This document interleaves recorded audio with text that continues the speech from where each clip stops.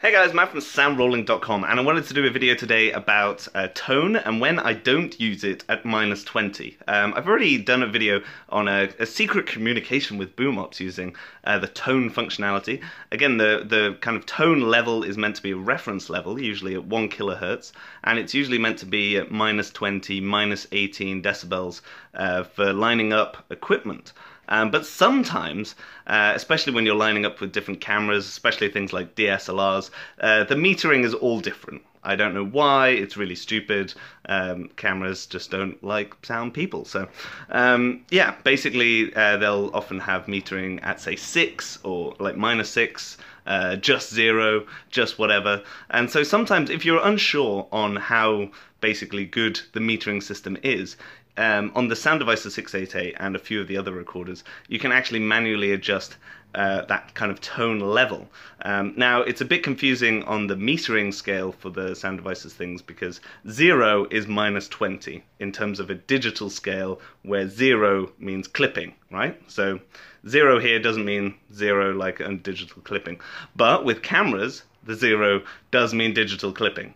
So what you can do is you can actually turn yours up kind of to +20 in the tone level, and then what that means is that you're projecting tone basically at clipping level.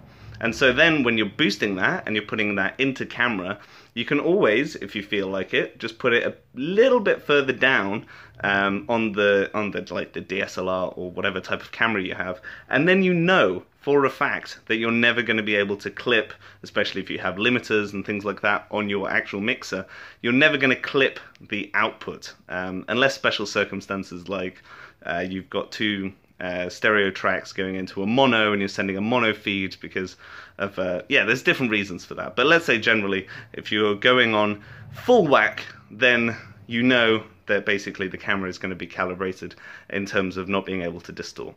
Otherwise, feel free to just move it around so that you can do the -6 level, and it's all just about that reference tone and calibrating to the right frequency.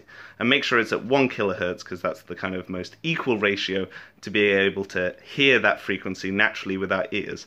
Every other frequency kind of has a different perceived loudness in our ears, which is a whole different video really. So just wanted to kind of throw that out there, just to kind of give a bit more context on how else I'm using tone referencing, and hopefully I'll throw up a video about the communication to boom ops as well. So till next time, see you later.